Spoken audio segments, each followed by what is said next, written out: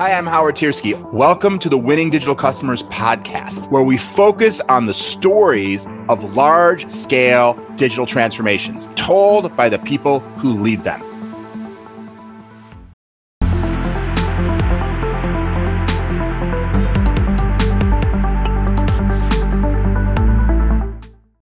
Hey, everybody. Welcome once again to the Winning Digital Customers podcast. I'm joined today by my good friend, Aaron Todd. He is a former McKinsey partner and has spent more than the last decade with BNY Mellon driving transformation. And we will be talking today about how they drive transformation at BNY Mellon, some of the things he's learned, and some tips that we can all use in our efforts, in our heroic efforts every day to drive transformation, whether in financial services or otherwise.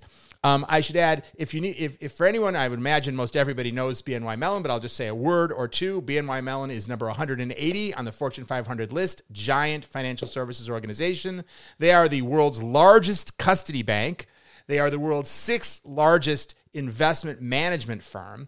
And not only that, they are one of the oldest banks in the world, founded in 1784 by Alexander Hamilton and another Aaron Burr. So can you imagine that? First they found a bank and then they get into a duel. I'm sure we'll have a lot of interesting discussion about that, or maybe not. But they should have covered that in Hamilton.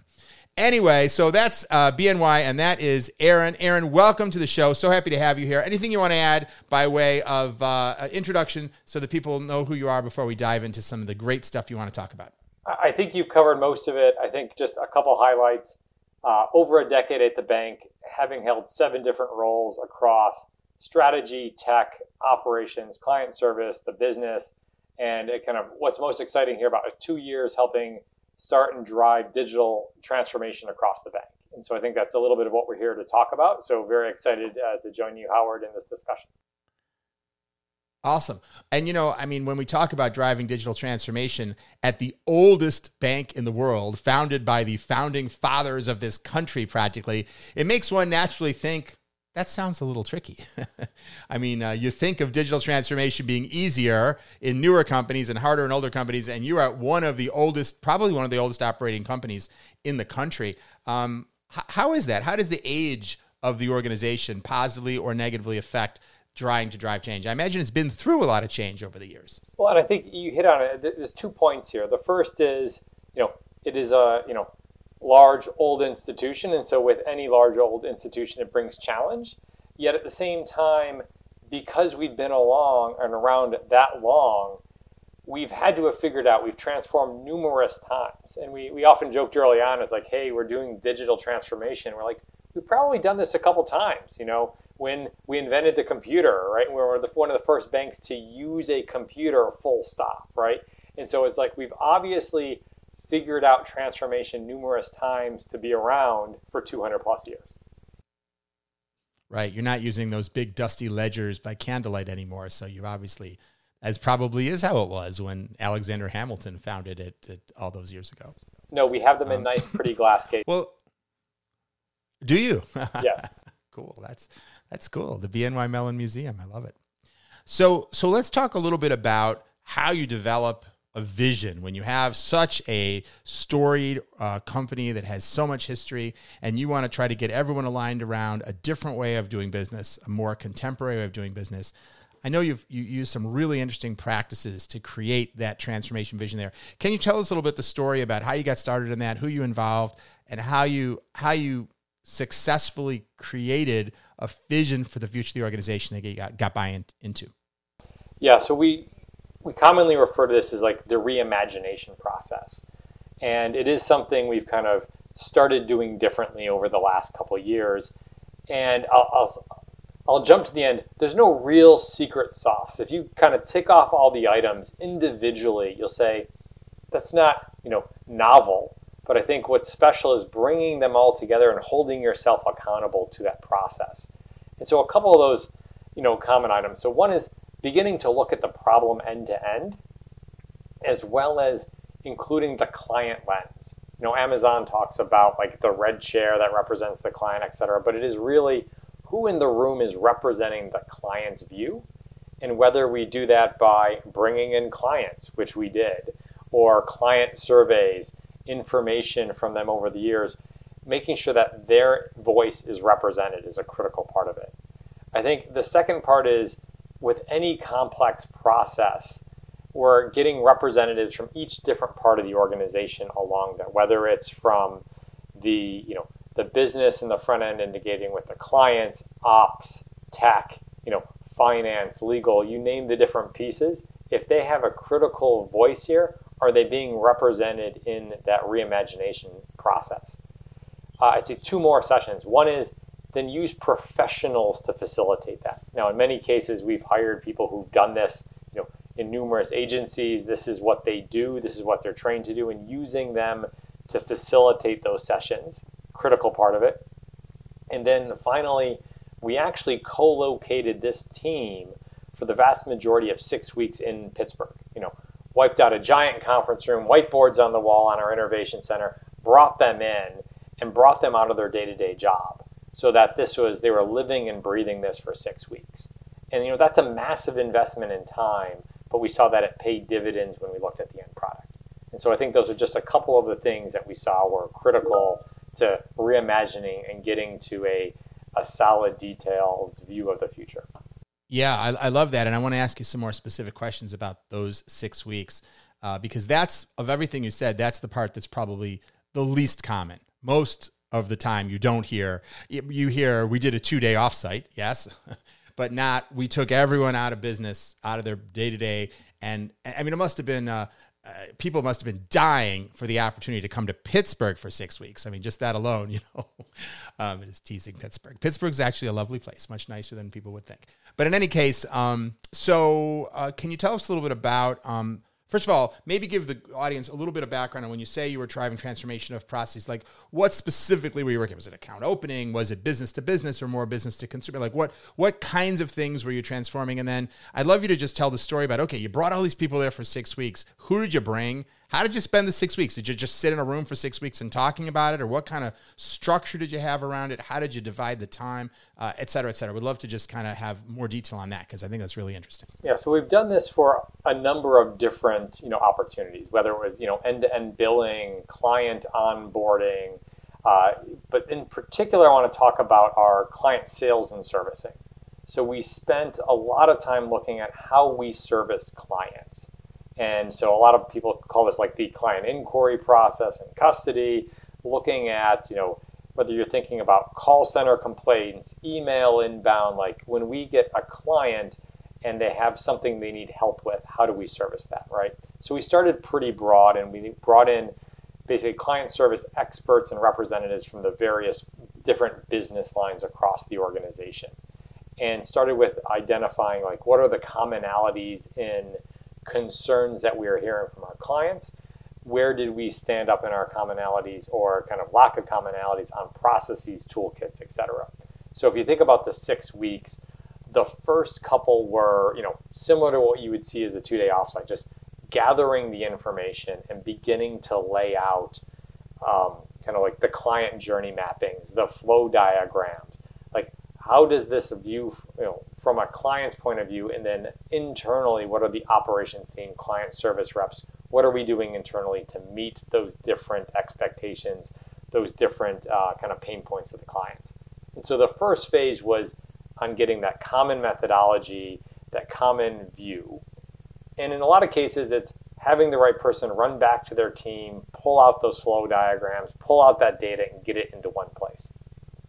The second phase then was testing, going through ideation, like, hey, what are the ideas of the pain points? What do we think the answer is? And then moving into testing that with our clients. We actually brought clients in to speak to us and hearing what they were saying and then shared with them our views. Like, hey, we've heard this. What do you think about these concepts? What do you think about these? Or do we have it right? And so I think that was, the next phase. Then that we've, established a structure and began to build out what a future could look like based upon that direction. And then we tested that with our technologists. We tested that with our client service reps and then began to form on what this kind of theoretical answer could be and kind of built out a kind of an end-to-end target state experience, the technology, what screens look like, And I think that was like kind of towards the end of 5 weeks. And then we spent the last week like sizing it up, like what is the impact you could see from this. And so to the view of like, what does 6 weeks look like? That's a lot of what that 6 week kind of, reimagination session looked like. That sounds fantastic. And what was the output? Was it drawn journey maps? Was it requirements documents, user stories? What literally, when you finished, you said, we're done. This is what it is. What was it? Yeah, so you hit on a couple of them. So you had a kind of high-level flow diagram of what the process looked like, both from a client experience view, as well as a kind of internal technical flow view of like, hey, here's what these changes would be. On top of that, then you had kind of an impact assessment. What would this impact from a system design? What are the impact from employees? Are there changes there? Is it more efficient? Is it not? Kind of what's that impact assessment? And then kind of most important, like what is next step? Like what is to do this? What does the high level plan look like to get from our idea to that future state? And so I think those were like the outcomes of that session. And that kind of concluded the 6 weeks. But that's far from impactful, right? It's like, great, I've now got this design. And then we start to say, like, how do I get that theory into a target state plan, into an approved idea that we need to go take forward? And so that then takes us into like the next phase. Yeah, great. I would just want to ask you one more question about the 6 weeks, and then I want to move into that next phase. So to be able to do this kind of work effectively, figure out what does the front end look like, what does the back end look like, I imagine it's really critical to have the right people participating. How did you figure out who all, first of all, it'd be interesting, roughly how many people participated in the 6 weeks? Were they all there the entire time, or did some of them come and go? And what were the skills? What were the types of people that you had involved? Yeah, so you had a couple that came and went, but the first was the skills was, representation that was what I'll call like senior enough to know how things worked in their organization, right? And in some cases it was, the kind of most senior line manager from, client service for group X or client service for group Y, right? Now, the interesting thing is the structure across our different groups changed. So finding that right person, was critical to the success. And it often started with, talking to the organizational, owner, CEO, or the next level down about this is what we're trying to achieve. Who do you want representing you in that to make it successful? And so I think that was a very critical question because it put a little bit of onus on the business head to choose the right person and to also empower that person to represent them. And so I think that was a core part of it. The second part was, we followed some data and said, well, these are the core systems we use. Who understands those systems? Who are the people we need to go after?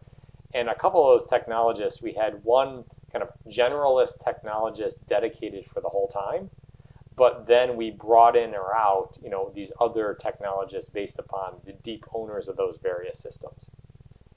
From a technologist point of view, we had a generalist kind of part of the team the entire time to basically tell us when something was hard, when something was easy, and also to play as the liaison to the expert technologists that represent each of the different systems that we were using. Now, the other critical components we had were two. One is we had digital experts that came in and out. These are the newer technologies we're looking at using. So when we looked at using AI, we brought in a kind of digital expert on AI early on to give us a primer and then to also test us on the ideas later on. The other thing we did is we identified a potential product owner or kind of process owner for the future. And that person helped shepherd the entire process together. Now, it was leading a little bit with, hey, if we're going to be doing this as a group, we're going to have someone that owns it end to end. And so we had a very capable woman, Layla Sachak, who joined us for that entire session. She was critical to the success. Now, later on, we did hire a full-time, person to take this on, and Layla transitioned to that individual. But that view of like we need someone who sees ownership end to end of this was a critical part of the design and the eventual solution. Yeah, it's great. I mean, I love the story because it contains so many truly best practices that so often are not followed. And that's one thing that we're always looking for when we run workshops, for example, which is whoever's going to drive this afterwards needs to be a part of it from the beginning so that they can be we don't want to get to the end of the workshop and be like, okay, we figured out what we're going to do. Now who's going to lead this? You really want that person to be there. And they, and one of the rules we always have when we have workshops and we've identified that person is that sometimes in workshop type sessions, there's a point where you have to move on, where you have to say, okay, we've had enough discussion, but like time-wise, we need to move to the next thing. But the rule was always that one person, the person who had to be responsible for sort of being the product owner, project manager, pushing things forward, they always got all their questions answered. Like they were the one person, this is our sort of standing goal. That person can never be left with unanswered questions because ultimately they're going to be the one accountable afterwards. So that's fantastic. So, and well, I have to ask you one more question about this phase, and then we're definitely going to move on to the next phase, which is, was it hard to get everyone in alignment? When you finished, did you have something that absolutely everyone agreed on 100%? Or were there a lot of, lively debates? Were there things that no one ever really totally agreed on, but you just finally had to make a decision? Or did you find that once all the facts were on the table, that everyone pretty much lined up around how the future, vision of the transformation should be? To gain alignment on vision, right? But once you start getting into the implications of that, it's when it got difficult, right? And I think the right level of debate led to better answers. And I think that was like critical and like the exciting part. I think at times you would park items that said the level of challenge to achieve that varied throughout different parts of the organization. And at times it often had a lot to do with the history and their past investments. If organizations had already invested in a certain level of automation to address problems, their willingness to transition to a new common system or a new common approach was lower, right? Hey, my problem's not as big because I've already invested. Versus other groups that I'm completely manual and moving to this automated solution is like gold to me. I'm definitely going to do it. And so I think you've got a little bit of that difference to address. So I just want to ask you one last question about this 6-week workshop process, which is so interesting. And then I want to move on to talk about the process of getting it funded and implementing it. But I'm curious, did you find that everyone was pretty aligned, like you brought everyone together and laid it all out and everyone was sort of on the same page pretty quickly, or rather that, as I often find, different people have different points of view and it's tough to get everyone to really align around a common vision. How difficult was that? And did you wind up with something that everyone really was 100% behind, or did you still have to wind up with something that was kind of a compromise and horse trading and not necessarily something you really had complete buy-in from the people in the workshop? Yeah, so I think the people in the workshop, there ended up being quite a large alignment along the vision, right? But then once you get into the details and what I'll call is like sequencing of organizations moving to that vision is where the rub comes in, right? Where you had different organizations who had already previously invested in different levels of automation, and therefore the benefit of them switching to a new common platform or new solution was lower versus organizations that may have not had that level of advancement, and therefore there's a huge advantage for them shifting. And so I think the differences that we began to work through are the sequencing and the level of integration that would result. And I think for some, they weren't on a platform, moving to something was going to be hugely impactful. They wanted to go first. And others, once something was up and running and tested, there's going to be more benefit for them shifting over. So I think there was that spectrum, but everyone aligned on like what I'll call is like the shiny vision in the sky. And it was much more into the details of how do we get there now. Well, yeah, even that's a victory to me, I think. I always say it's easier to agree than it is to agree.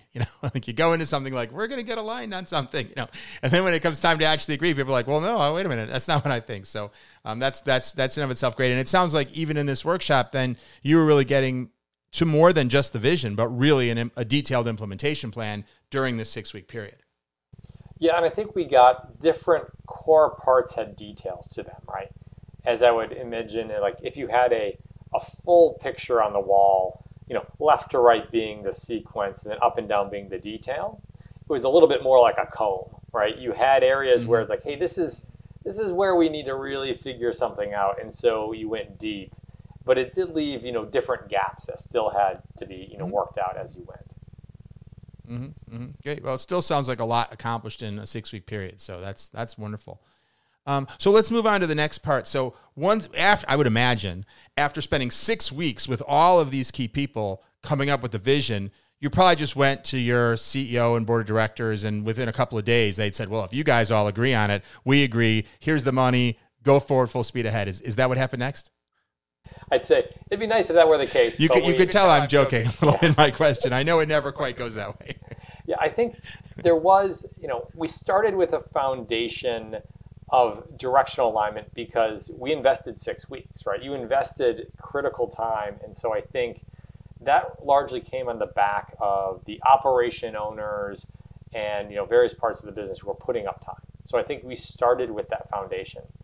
But as you can imagine, replacing changing platforms, not cheap. And also when you're interacting with, client service, you're going to impact your clients. And therefore, a high level of expectation has to resolve for you to make that investment. Now, going into this, I think we were fairly well aligned. However, during this time, we did have a change in the COO. And so one of the biggest backers of this ended up, leaving the organization. And this was on the back of a kind of a CEO transition we had a number of years ago. And so I think that did lead us into a number of weeks where there were 4 critical leaders. I was one of them. So you had a leader from digital, one from ops, one from client service, and one from tech who are kind of supporting and trying to drive this forward. And so I think that was critical to the long-term success. But then we needed to once again convince a number of executives, the new COO included, that this was something they should be doing. And I think there were a couple lessons learned there. One, having a number of dedicated people was critical to this. And I say dedicated not from a time point of view, but dedicated to this vision was critical to making that happen. The second thing was we had what I'll call decent documentation of previous, support, but we did need to kind of clean that up again and to move forward and kind of almost like represent it to the COO, represent to the CEO of what was going on. And if I had anything to do again, it would have been to have document some of that along the way slightly better, because we had to, spend a little bit of time cleaning up some of that information, which we didn't do as well on. But we did re-go through that process. So this is like the shuttle diplomacy part of it. You talk to this person and they say, well, I'll agree as long as I have this. And then that person says, well, but I also need this. And you get all these complex, I'll do this if that, and then making sure you can keep track of all that. That's what you're talking about? Yes, as well as kind of pinning them down a little bit of their numbers. How many of your people are doing this? How much do you spend on that system a year? It's kind of getting all of those things on paper in a common way that you could then get behind. And so I think that was a little bit of the challenge that we could have done a better job on, but we eventually got there. But it did probably cost us 3-4 weeks in calendar time. Mm-hmm. Yeah, well, in the grand scheme, I mean, that's not a long time for major decision making. And how important do you think the fact that the recommendations you were pitching came from this robust 6-week cross-departmental effort? Did that, I would think, but I'd be curious, how much you feel it added to sort of the weight and the credibility of being able to then get the buy-in after that? I think the details that came out of this definitely added to the credibility, because it wasn't just a theoretical, hey, we put a big black box here, right? It identified core issues as well as what the solution would look like. And so being able to articulate that solution was very important. And I think, as mentioned earlier, we actually brought clients in that gave, support, and some of them were actually willing to be pilot clients with us in this. And I think that also added a level of kind of critical support. where it wasn't our theoretical view of what they wanted. A couple really large clients were articulating, yes, this, would be something we were excited about. Yeah, great. And it sounds like you were saying there was also maybe some lobbying, or that by having all these people, there could be, am I understanding kind of like that informal, like the decision makers are hearing from lots of different people that had participated that they believed in this, that kind of thing? Definitely, because that's going to be critical to implementation, right? The various owners of these teams and the kind of heads of the different technology groups that will be doing the work, having them aligned and supporting it, I think also gave that, that mental support that, okay, this can be successful. We can pull this off. Mm-hmm. Mm-hmm. Great. And then, so congratulations, you got the support you needed, you got the green light, you got the funding. And now let's talk about kind of the last part as we round the corner on our time here as well on today's episode. Let's talk about the implementation. Now, I know you guys ultimately built a lot of this on Microsoft Dynamics. Can you talk a little bit about that choice and what you found when you went to take this vision created out of nothing but thin air, markers, and whiteboards, and Insight, and then had to actually make it so in a package that has, of course, a lot of built-in capabilities and certain ways of doing things that somebody has built into it. Because I don't think you didn't design this for Microsoft Dynamics, right? You designed the vision for your customer, and now you've got to figure out how to make that work within a packaged software environment. So how did you find that process, and were there any bumps or challenges or decisions you had to make? And we'd just love to hear a little bit about that experience. Certainly. So if I think about, that end-to-end process, I break it up into 3 phases, right? So the first is like your partnership selection. And I think, as you've indicated, and as we've been kind of in the press about, we end up choosing to go with Microsoft Dynamics for a number of reasons. I think a couple of the important ones there. One is we did a huge amount of our client communication on email, and we were using, Microsoft, 365 Outlook to do that anyway. So there was a kind of a large opportunity to connect and deepen that relationship that we were already communicating on. The second was looking at, we wanted a trusted partner who was going to work with us, end to end on this. And so we did select, Microsoft to be that partner, as well as we didn't use any other kind of outside, third parties here. We looked at them, end to end on the partnership for here. And so that was a big step forward and a kind of a critical solution. The next phase, though, is when you actually are getting into the details, right? So you've selected, everyone's happy, you have this partnership, and now you're going into that, detailed design.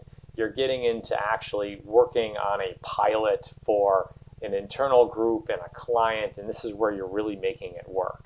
And I say this is the critical phase. Like, did you choose the right partner? And it really comes out here that it's more of a partnership rather than I wrote this down, go make this happen. And I think there were a couple critical moments when this is where partnership comes and let's say, hey, our tool is developed this way. And I think having that willingness to say, this is what we want it to do, help us understand, how your tool in this, very specific cases can do it. And we saw kind of like yielding both ways, right? Sometimes we're like, okay, let's adjust our design to benefit and take advantage of the powers of the tool we're kind of implementing. And I think there's a full rationalization that anytime you change a design or you change a package, either that package has to embed that design change in perpetuity and kind of make it part of their package, or you're kind of signing up for adjusting every time there's a rollout to make that, part of a change you're going to have to own. And I think we've made choices, we've chosen along the way all 3. There were cases where we said, yep, this is critically important to us. It's part of our solution. It's part of the kind of the answer we provide our clients. It's so critical, we will make those changes kind of year in and year out.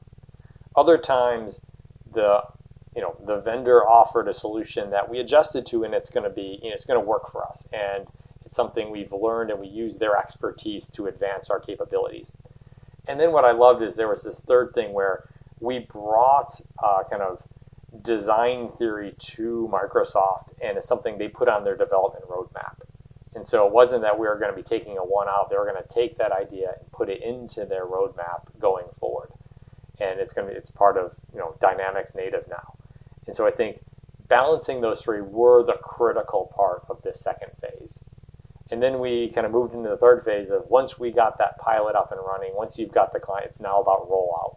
How do I take this to the next team, the next part of the organization, and begin to scale this across the organization? And so the good news is, at last count, we've got thousands of users doing this and thousands of clients using it. Yeah, that's great. And looking back on the decisions that you made now with some fullness of time and sort of seeing how the rollout went, of course, the ideal is if you say, well, I want the package to work differently, and the vendor says, oh, okay, we'll change our package to work exactly. If you have the clout with the vendor or the partner to get them to do that, obviously that's perfect. If most companies in most cases are having to deal with that choice between the first and the second, the choice between saying we're going to customize, even though we're going to deal with some sort of debt going forward, versus we're going to compromise on our design goals and we're going to go with how the package works. Any guidance or principles? Do you guys feel that in retrospect that you made most of the right calls? Are there any calls where you look back and you think, maybe I would have done it differently? And I ask that not so much to get into the details, but to ask if someone's, because I imagine a lot of people listening to deal with this all the time. This constant question of, within situation after situation, when do we compromise and when do we hold to our design?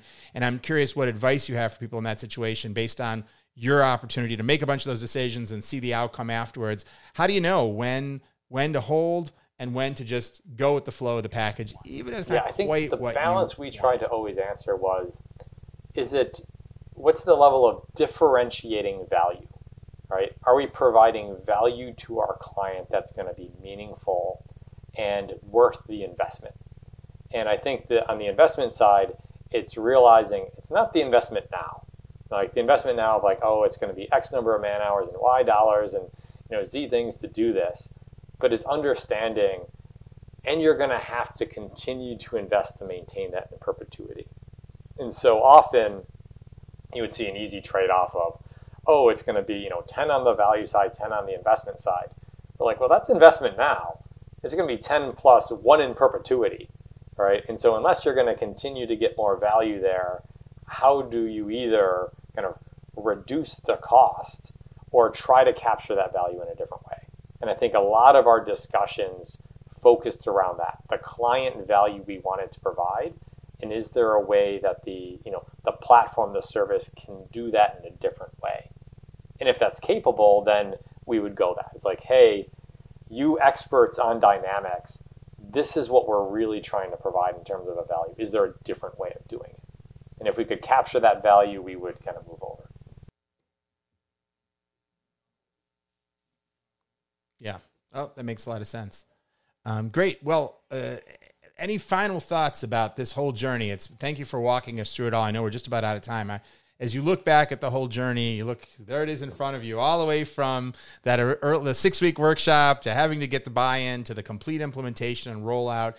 Anything else you'd point to that was an important lesson learned that you want to share with this audience? So one thing we did while we were starting to select a partner for this, you get references. And so I do remember actually vivid conversations I had in the back of taxis in New York of calling these different providers. They were, COOs, they were head of, they were product heads. They're on a spectrum of different organizations, financial services, tech, you name it, that have put in these different systems. And really having pointed discussions with them, similar to your question. Would you do this again? What did you learn? What would you do different? And being able to take that and incorporate it into our solution or into your approach. Because a couple of the lessons learned was, often if the person they're recommending to talk to, it's like, yes, it was worth it, right? And which is good to see. And I would say for us, yes, it was worth it, right? There was a huge opportunity to provide better value for our clients, and we're doing that.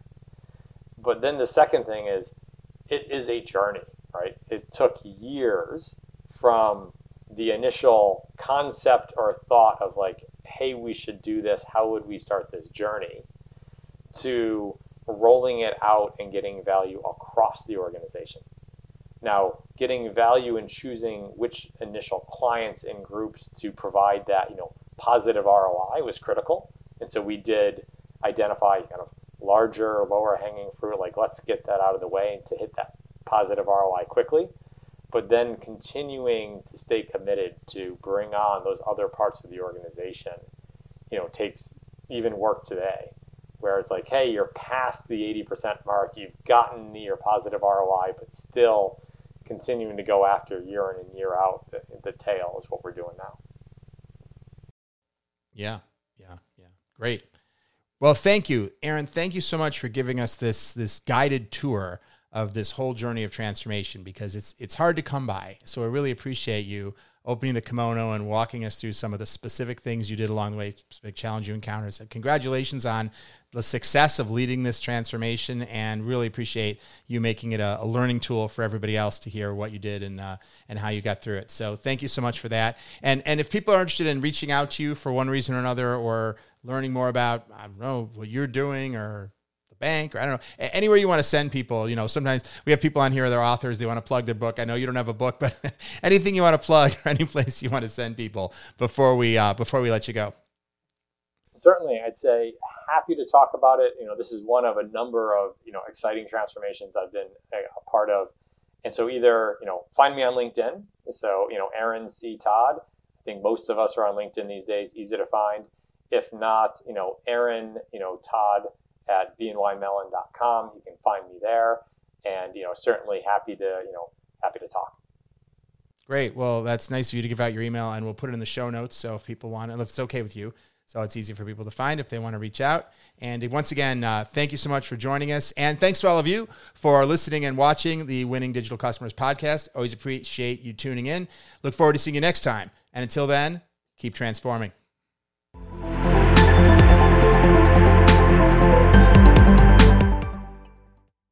Thanks for joining us for this episode of Winning Digital Customers, the podcast. Find more great episodes at wdcpodcast.captivate.fm, on Spotify, Google Podcasts, Overcast, or wherever you listen. And visit winningdigitalcustomers.com to learn more about the Wall Street Journal best-selling book that inspired the podcast.